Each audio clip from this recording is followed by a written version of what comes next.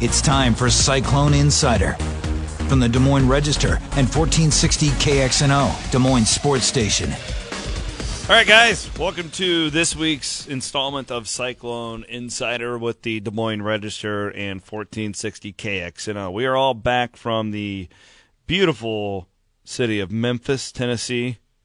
Anybody object to that? It's your show. What a crap hole, honestly. Nice people, the nicest people in the world. And I like the bowl game. They very much care about the bowl game there. It's easy for Iowa State fans to get to. I love the fact that Beale Street is centrally located and everybody has a place to go. I love everything about it. It's just not a great city to just go for a walk in. I'll put it that way. Yeah, and the weather had something to do with that as well. But yeah, you're right. Great food. We had awesome food there. Yeah. But it's been there forever. That bowl, what is it? 50? Was it 59? What was this year? Yeah. It's 59th annual. Yeah. So it's doing something right. Something to be said for that. Yeah. So with all the bowl games that have changed over the years. Yeah. So in that respect. And I had the most fun time at the media dinner, and I sat next to that gentleman. And this is why you always, for young people out there, and I've done this with you over the years, Randy, just hang out with folks a generation above you and let them talk. Somebody that can teach you something. Yeah, and this guy, I mean, I learned so much from this guy in 45 minutes. The OU guy. Yeah, it turns out he was Barry Switzer's old SID, and he ran the Liberty Bowl for like 14 years. He said, and he was telling me all these great stories, and it was so it was so enlightening for me, and that's what I appreciate about that bowl game in particularly, because there is a history there, and I don't know, it's a good bowl, and I would be, as much complaining as there is about Memphis, I would be glad to go back there. I think it's a good bowl game. The people around town really embraced the whole game too, because remember one time it was that same night I was with 3 or 4 people from Memphis who were just telling me about how they get excited about the parade, the game, whoever's in town. It's like their big tradition, no matter what, to go to the game. And they were super pumped about kind of how both their worlds were colliding with this great event that they love and then their hometown team, too, which to me, that was the best part of the Liberty Bowl is, I think as the days kind of started building up, we knew Iowa State fans were going to show up really well. Yeah. We kept hearing the Memphis fans were going to show up really well, too. But then once game day arrived and you looked out in the stands and you saw that sea of blue and that sea of cardinal and gold, it was amazing. That was a fantastic bowl environment. The only thing I could really compare that to, Pete, it's what it's what conference championship games are supposed to be like, but rarely are as far as the crowds goes. The only thing I could compare it to is like a Red River shootout type deal where you have one side of the stadium was one color, the other side was the other. I mean, that pregame atmosphere was second to none. It was fantastic. Yeah, I mean, I can't embellish anything. I mean, I can't add anything what Tommy said. He's exactly right. It was I don't know how many bowl games I've been to, but I've never seen other than the Rose Bowl. I'm sorry I left that out. Other than I've done a Rose Bowl or two, and Iowa in the Orange Bowl when Iowa played Southern Cal, that was pretty much like that as well. But those were BCS or whatever games they were back. Yeah, this is a lower tier bowl game. Yeah, so. But let's just face it. Anytime Iowa State's in a bowl game that's any place other than Boise, Iowa State fans are going to go. They're going to go there, and that's the way it's going to be. They even, compared to how a lot of schools do, they travel to New York pretty well. Did they?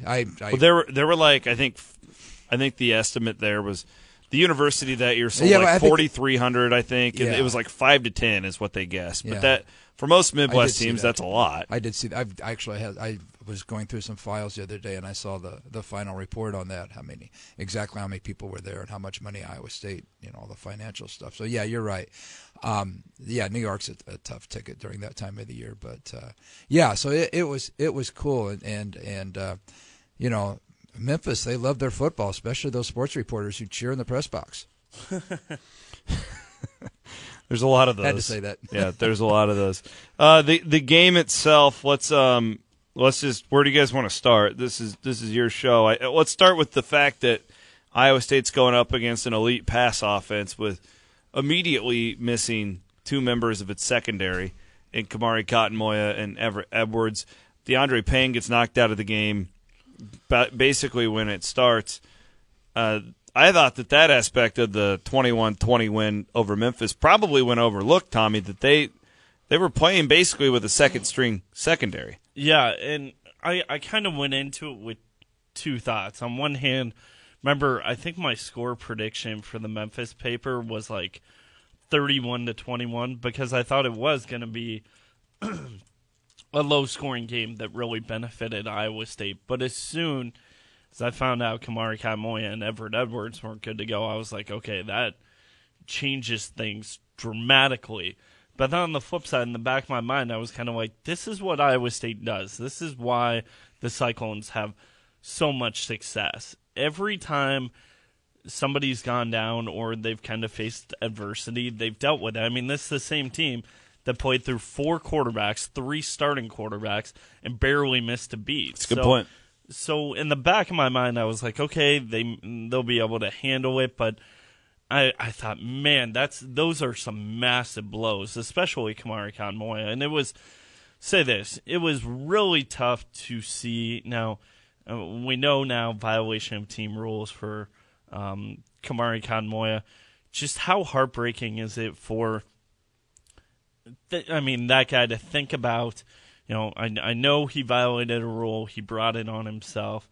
But that's a guy who rode out so many tough times, so many losing seasons. He had told me he just about walked away a couple of times, nearly quit a couple of times. Jamie Pollard had told him that you come back this season, we're going to celebrate you going to a bowl game.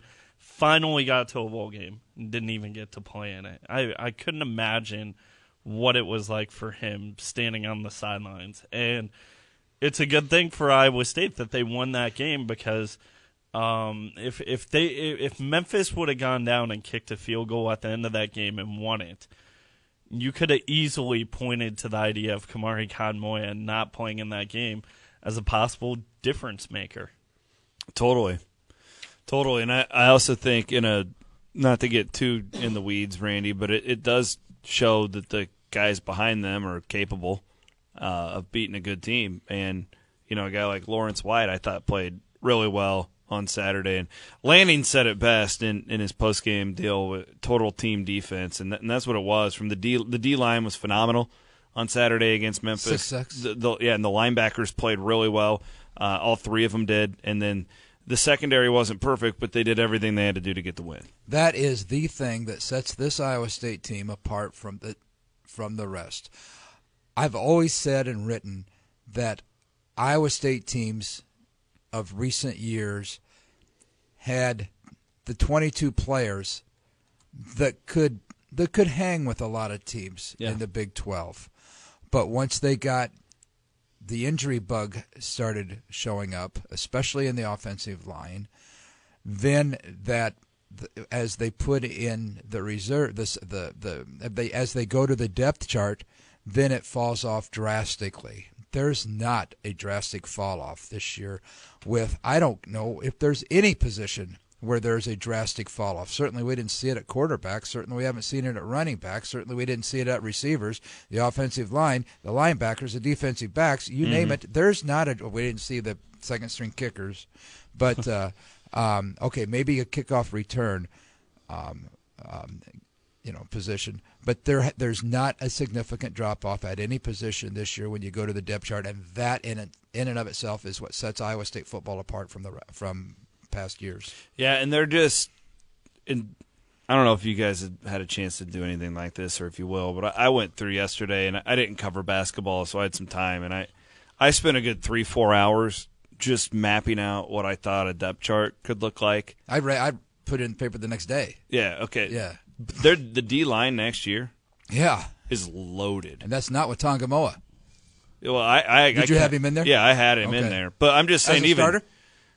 I mean, in a 4-man front, yes. Okay. 3-man front, no, because Lima would clearly be that guy.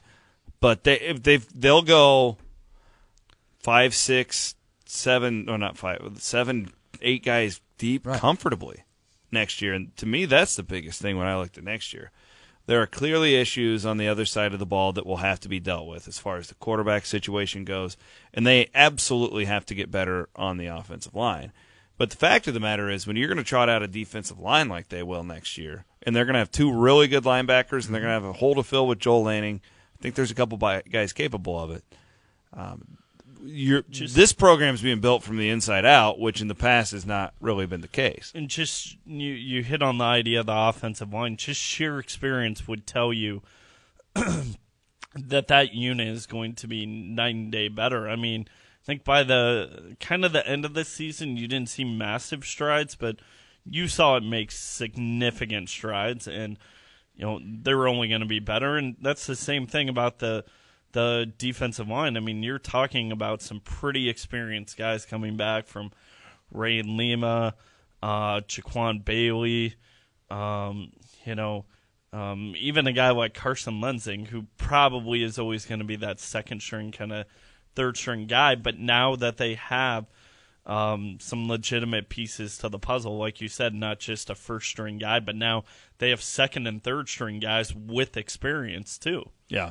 515-284-5966. We are live tonight. We can take your calls on until 6:30, and then we'll hand it off to John Walters, the Courtside Show. I don't know if, Tommy, you're the call-in show expert. Will Campbell be on tonight? Will they do like a bull cap recap? I have no idea, to be honest. I don't know. I'm sure Proman, because I figured they would try and trot him out there and do a little celebratory thing. We'll see. Yeah, Fenley can't be on. They're traveling. Yeah, they're traveling, and I'm sure Prom will be on there, and we'll get to basketball here in just a little bit. Where did you? I'm curious. Like I said, I did the starting lineup in Monday's paper. What'd you do with Kane?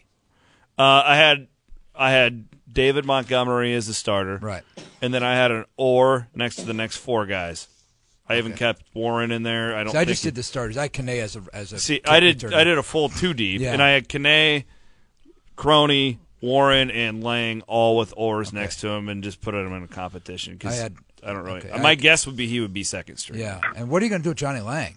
They still rave about him. Yeah. Same situation. But that's something.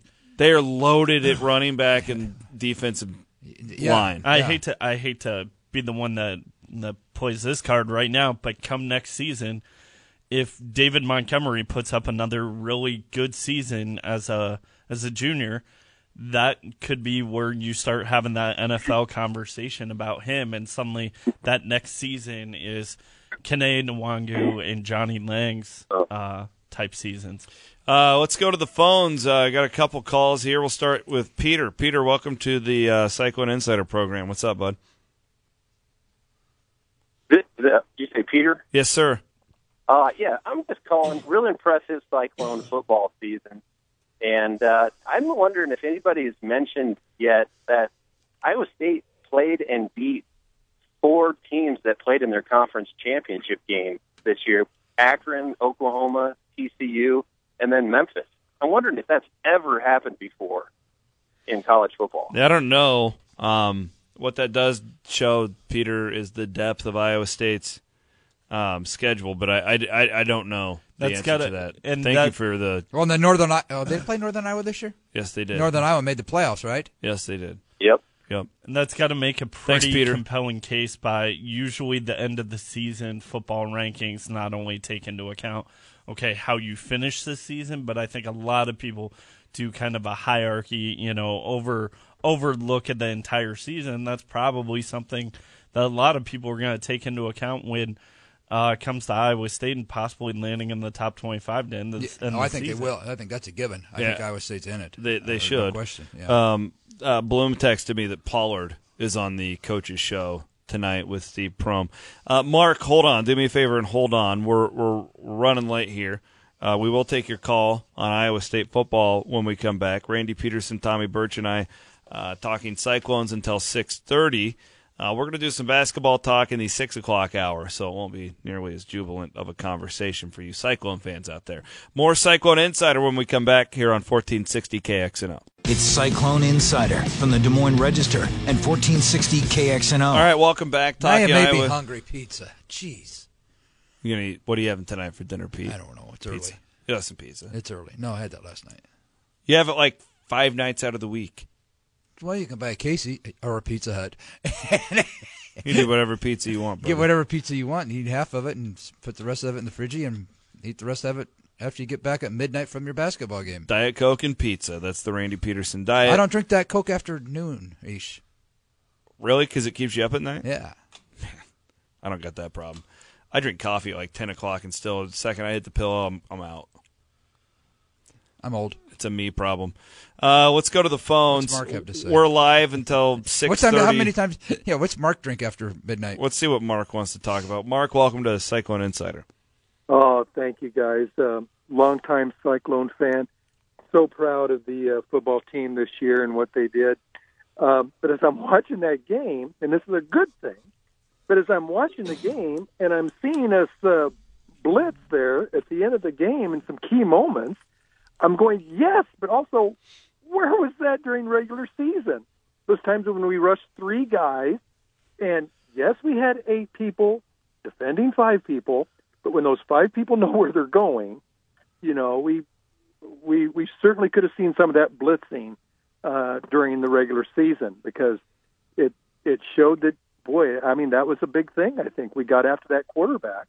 And then the second thing, just to piggyback off of Peter, I've checked before, and like the Alabamas and the LSUs and a whole bunch of top 10 teams, you look at their schedule versus what Iowa State has done. First off, they play 4 non-conference games, and one of them's a good team, 3 of them are maybe directional schools, and then they don't play everybody in their conference like Iowa State does. So, no, Iowa State's bringing on all comers, and I was just really pleased with the defense of what they did on the other day. Thanks, Mark. I think you described a lot of what you see in bowl games often is when you have a month to prepare for the opposition, you can oftentimes, spice up your playbook a little bit. And I think John Haycock did a really nice job of that, Tommy. Yeah, and they brought pressure at times during the season, but it wasn't a mainstay or something they would do all the time. But, yeah, I mean, that showed a ton of faith late in the game that he was willing to do that, especially against an experienced quarterback like Riley Ferguson, who even said after the game he was really thrown off by all the schemes and different looks that Iowa State threw at him, which is pretty crazy because that's a guy who's been around for a while, done it all, seen it all, and been through it all. I'm not certain Haycock gets enough credit for the way I don't think he does. This team's either, gone. Randy. You're talking about bringing pressure late in the game. Well, I mean, replay the last 5 minutes of the Oklahoma game. Who made the last tackle? I believe one of the last defensive plays for Iowa State. Lanning tackled Mayfield from behind. Who got the pick in that game? Was it Harvey or Spears? Spears. Okay.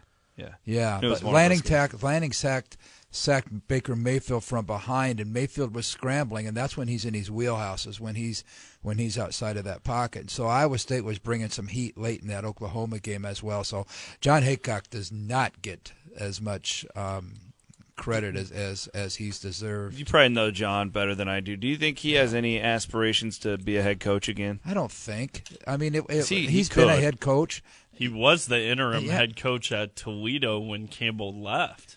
He's been the head coach at Youngstown, so he's done that. I don't know whether he wants to.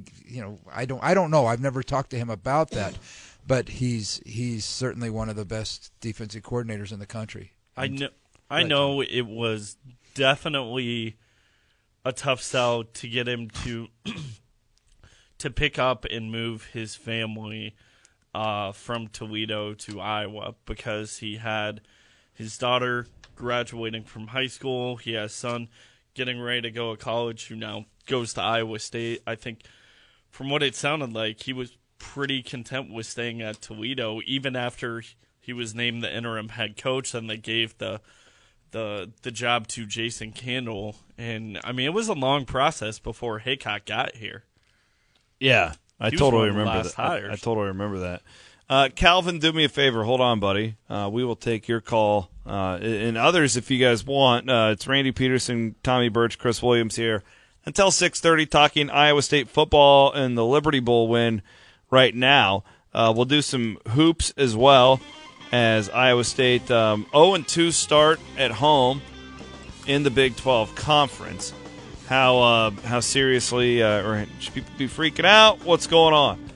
Touch on that and a lot more football as well. We're on until 6:30. Cyclone Insider with the Des Moines Register here on 1460 KXNO.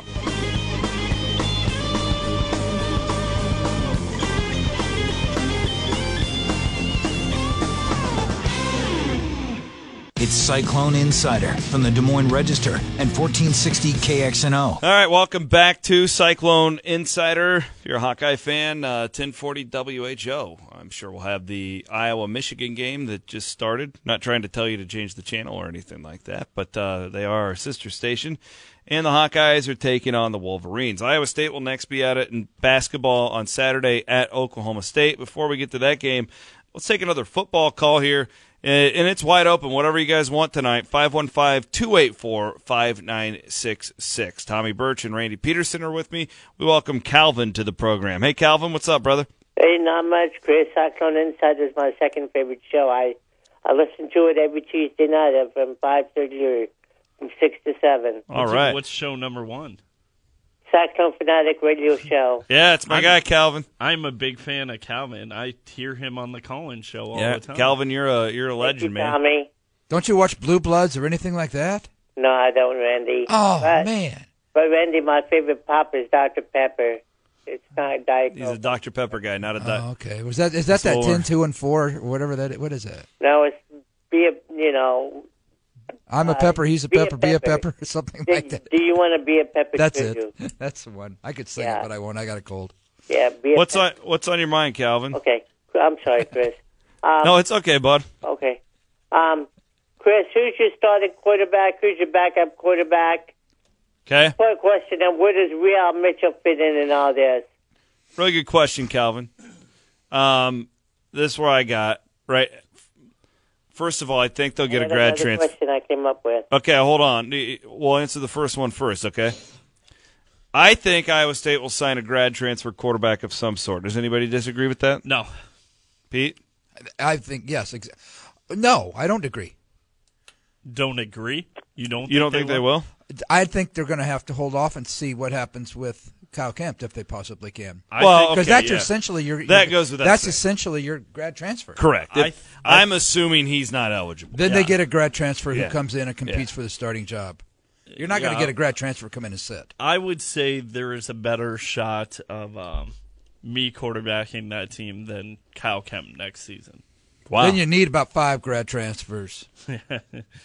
At least. So, okay, I've got, for what we know right now, Zeb Nolan, number 1.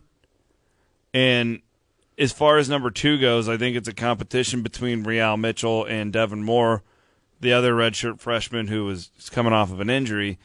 And this is my point as to why you have to get somebody else in that quarterback room, because you got a sophomore and 2 freshmen.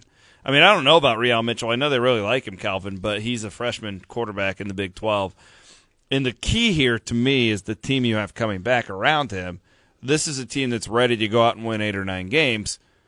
So you've got to do everything you can to make sure that quarterback position does not hold you back. Yeah, and at least when it came to the backup spot and Jacob Park this season, even though Kyle Kemp had limited playing time experience, you have to have at least felt a sense of comfortability knowing Kyle Kemp had been around the block so much, not only from his time at Oregon State, transferring to Hutchinson, being at Iowa State, being a part of that team. He'd even been through bowl prep. So even though he wasn't game experienced, he was experienced. You know what I mean? Yeah, definitely. What else do you have, Calvin? Okay. Another 2-part question. I don't mean to hog the show.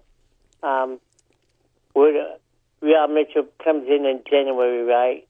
Correct. Yes, sir. Okay. Will he get a chance to perform in spring practice? And if he does perform well in spring practice, will he get a chance to start in the fall? And I'll hang up and listen. Thanks, Chris. Thank you, Calvin. Appreciate your call, brother. Yeah, the game plan is with Real Mitchell showing up to campus and enrolling early.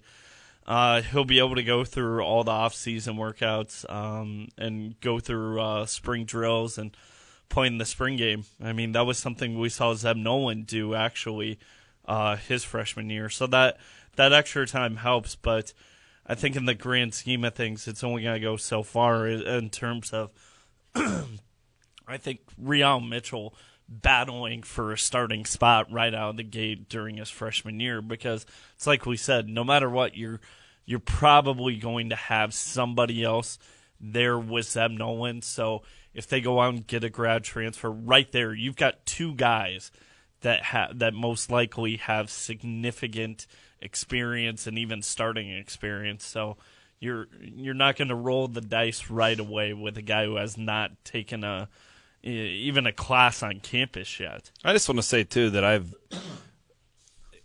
don't even think this is a commentary on Zeb Nolan. I think all three of us would agree that you could win with him. He's proven it at the Big 12 level. But it's about insurance. I mean, Iowa State hasn't gone since Austin Arnaud in 2008, where they played the same quarterback all season long. So you've got to have some help. That's the guy that tore his ACL already, too. Yeah. So we got that out of the way. We got that. Well, that's going to be a fun spring conversation. Thank you for the call. It's going to be great. Yeah. It's fun because it's going to be lively, because if they do bring a grad transfer, grad transfer won't be here in the spring if they bring one in. Correct. So, but certainly we'll know by, good gosh, I would hope we'd know by the next couple of weeks about Kyle. Steve wants to call in to Cyclone Insider here on 1460 KXNO. Hello, Steve. Hey, Chris. What's on your mind? Hey, got a question. I really liked the way our guys reacted to the turning the helmet upside down at the pregame press conference. Yeah. They just kind of blew it off, made snarky comments. But then Alan Lazard did it at the post-game press conference. And that just thinks, oh, man, we just went down to their level. I wondered what you guys thought. I thought it was awesome. They didn't make a big deal of it during the week. The only way they even talked about it was when we asked about it. And Lazard waited until the very end, and he just kind of like an afterthought as he was getting his picture taken with the trophy. He just flipped the helmet upside down. I don't see anything wrong with that. That game was chippy. There was all kinds of chippiness going on. I don't know whether it showed it on the TV. There was pushing and shoving. Players had to be separated. I thought it was very appropriate that Lazard got the last laugh in that situation. You go back and watch the replay when you see Joel Lanning doing the post-game interview. They have split screens. On the left screen is Alan Lazard walking around the field with his helmet. He's holding up his helmet upside down, just mocking them. And dude, I'll tell you what. I had a conversation with Ben Bruns about this, who's a legend at Iowa State in more ways than one. But we had our pregame show that was here on KXNO last Thursday, and Ben was talking about, and Ben was like fired up about it, and I'm like, so we got off the air. And I'm like, man, I go, would they really make a big deal out of that in the locker room? Because I didn't think it was a big deal. I thought it was just some guy from Memphis kind of just being a punk, I didn't. It was the good linebacker. It was the wide receiver. Anthony Miller, yeah. And I'm like, and Ben's like, absolutely. And that was a pretty good Ben Bruns impression right there. Solid. But then I started to think about it, and I'm like, well, wait a minute. Every person who's great at what they do finds a way to get a chip on their shoulder in one way or another. Especially if you're a college athlete. Well, yeah, especially pro athletes and really good, elite. I think elite level business people. I think if you're an elite level salesperson, I mean, look at how many times, any capacity, you got to find that motivation, and they absolutely use that as motivation. Look at how many times Naz, George, Monte, all those guys, when they were together, even when they're ranked, even when they're, the constant favorite to win this game or that game, they were always saying, oh, it's us against the world mentality. They were always looking for the one negative thing being said about them instead of the 10 positive things being said about them. And I think that goes to your point, Chris. Yeah. You got anything else to add, Steve? That's kind of our take on it, I guess. No, I hadn't heard that Lazard turning it over happened at the very end of the press conference. It did. It happened as kind of an afterthought. Yeah. It was when he was walking out of the room.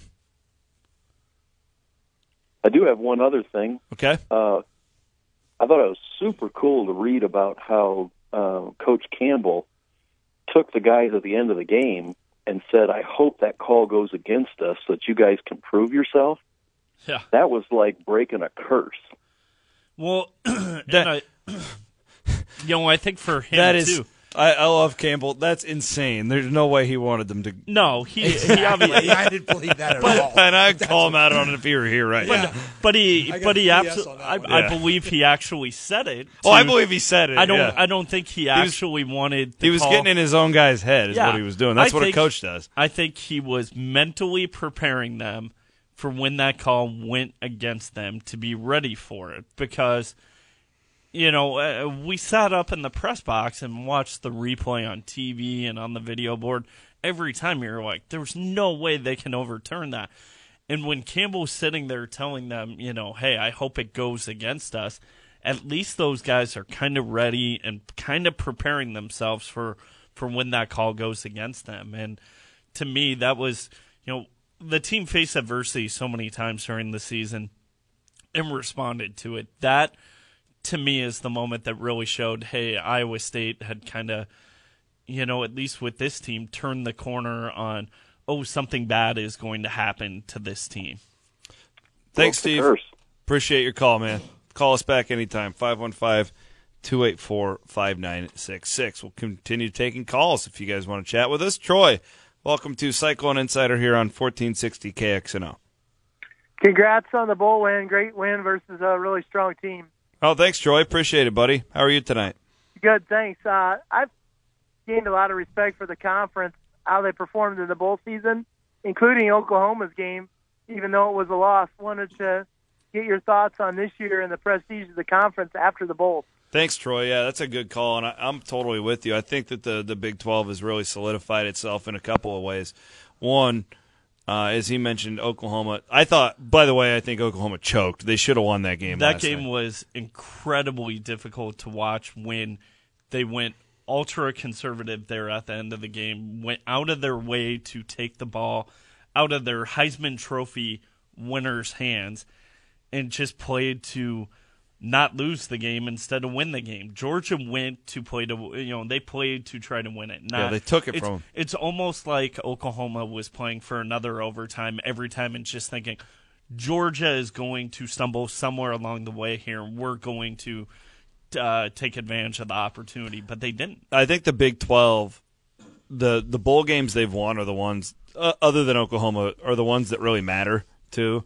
The first two, they started 0-2. Like his West Virginia lost, without Greer at quarterback to that team, that Heart of Dallas Bowl, and there were like 15 people there. And then Texas Tech lost to South Florida on like one of the first bowl games of the year. But like when the lights have been on, the conference has looked really good. I think Oklahoma State was a great example because they didn't go out there against Virginia Tech in the Camping World Bowl, and it wasn't a 56-50 type game that you think of with Oklahoma State. Oklahoma State's defense was making plays down the stretch, and watching Texas really just manhandle Missouri. That didn't get a lot of credit because of Tom Herman's antics on the sidelines afterwards. But it was the Texas's defense held a team that had been scoring 40, 50 points a game the last 2 months to 16 points. So I don't know, Randy, and I think the league's had a great bowl season, and it really should turn some heads nationally. Capped off last night by Oklahoma, which was a disappointing loss. Well, that's the thing. That's what people are going to remember. I mean, yeah, okay, we're sitting here with all the Iowa State stuff around it, and that's our immediate focal point. But looking at it nationally, you really think the national people are going to think highly of the Big 12? I don't. I think they think higher of it now than they did because they didn't get a championship team. That's the only. Oklahoma's the only team they had in the New Year's Six bowls. Let me say this. And then everybody else played in lesser bowls. I think that I think that the target is off of the Big 12 now. Well, nobody expects them to be in the championship game. Well, no, my point. I don't mean that target. I mean the off-season target. It's solely on the Pac-12 now. It's what? It's solely on the Pac-12 now. As far as the off-season articles. Pac-12, I couldn't understand that. Oh, without question. I mean, 1-8 in the Bowls. No question. No playoff team. Right. You've got a commissioner who everybody seems to hate. Yeah. You make less revenue in television than any other conference. Look, to me, like the Big 12 can kind of breathe a little bit now. Right. For the last couple of summers. But it would have been nice for the reputation of the Big 12 to get their only team in the Power 6 or in the New Year's 6 bowls to win. To win your first playoff. Because you only had one in there anyway. You might as well win it, and they Which couldn't. is kind of, that all gets really political. Well, it's still nonetheless. I mean, the Big 12 did a good job winning those lesser bowl games. I'm just so sick of the way that whole thing works.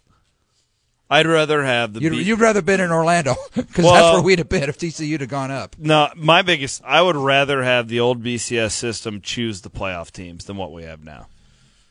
It's interesting. I really would. I like the playoff. I'm not saying go back to the old BCS system.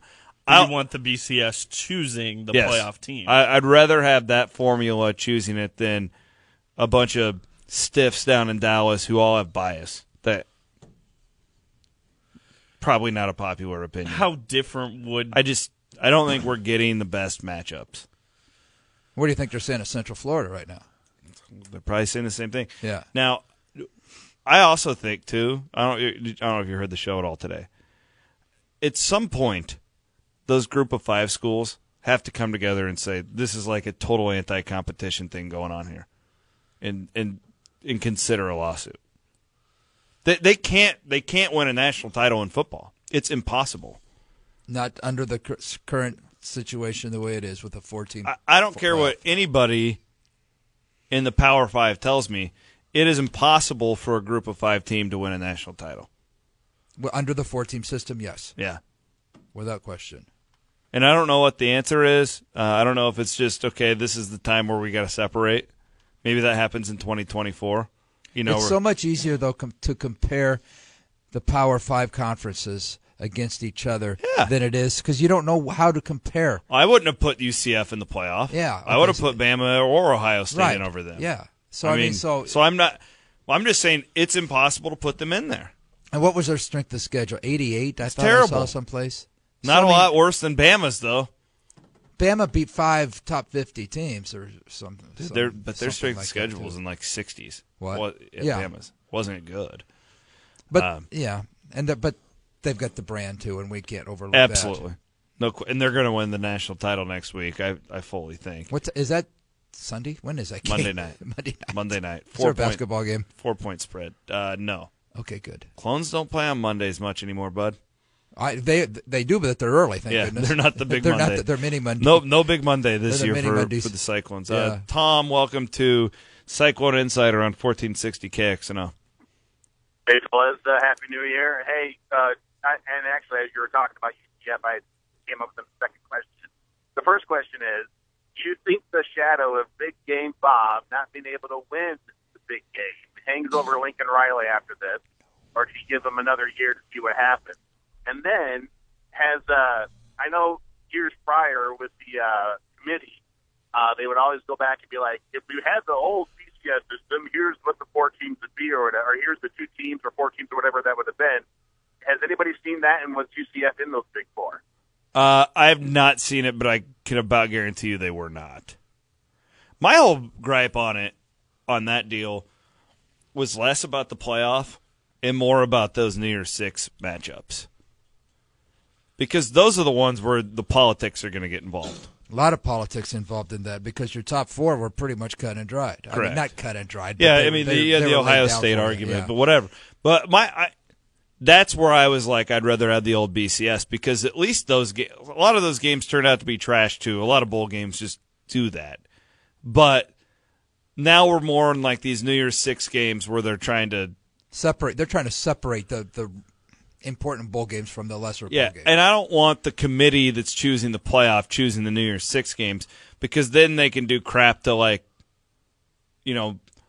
defend themselves on different types of scenarios that could happen. Are they really picking them? They're picking the year 6 is the rest of what's left among the top 12. I mean, so they're not. But they're setting the top 12. They are setting the top 12. You know what I mean? But who's going to do that then? Let the computers do it. Well, they've got a computer rating. Let the old system do it. Okay. Yeah. I don't care what until I can watch it, and maybe I should try and get in on that next year. I don't trust it. It's not. Jamie was in on it. Yeah, no, year. Jamie, I had him on, and he came and explained it. Yeah, It's not transparent enough. Like all that stuff Jamie said was great, but the common fan doesn't know how that works. Right. I don't blame these people for not trusting this. When you see, for so long it was Jeff Long from the SEC in Arkansas coming on there. I'm sorry. Like if I'm a casual fan, I'm going to assume it's bias. These are human beings. They can go out of the room all they want, but bias is going to be involved. This is real life people we're talking about. But anyways, we kind of got off the topic there. But that's okay. Bob Stoops deal. I don't think there's any shadow there with Lincoln Riley. I mean, I don't know. Maybe there is because when I got home from Ames, I don't know what time it was, 11:00 last night.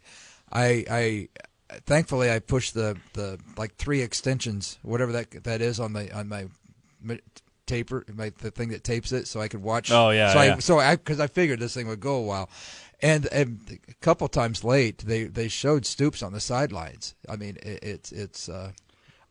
I do think so maybe that Lincoln Riley's youth kind of popped out for the first time last night. Yeah, I do. He got outcoached. I agree with that. From the little bit that I saw, do not get me wrong now, but from what I saw and heard. I was hoping Thanks, Tom. We appreciate it. I was hoping for another overtime. A little bit. No, well, yeah. A little bit more Baker Mayfield on the sidelines. Like, how is he not getting pissed off there at the end of the game? Like, why are we doing this? What's up with this play calling? But he just seemed cool, calm, collected, seemed to understand what they were doing, and it made sense to absolutely nobody. He's going to cash his check here. He'll be cashing checks. Real quick, Randy, you covered basketball last night. What were your reactions? Iowa State, and I didn't like none of us. The only way we saw the Friday night game debacle against Kansas State was on TV. Iowa State played, from what I saw, Iowa State played better, obviously, than they did against Kansas State. And if Iowa State would have played like it did last night, it would have beaten Kansas State. What did I see from Iowa State? They can't guard the line. They can't shoot it. They don't know how to get through. It's still a learning process how to get through screens. Still a learning process on how to defend the pick and roll. Lindell Wigginton, yeah, I agree, he's the best player on the team, but he's going to be up and he's going to be down. Man, he was down last night. It's going to happen. He's a freshman. He's a true freshman. It's going to happen. I don't think he'll ever go 2 for 14 again. Do you? No, but it's going to happen. I mean, he's going to have games like that. How about Cam Lard? He was really good. They let that one get away last night, though. How about Jeff Beverly? He should not be starting. Yeah, that's going to be the topic the rest of the week. My projection is that Steve will make the change. I have no inside information, but he has to. 0-2. Thanks, guys. It's fun. Tommy Birch, Randy Peterson. We're going to hand it off to John Walters' Cyclone Courtside Show next.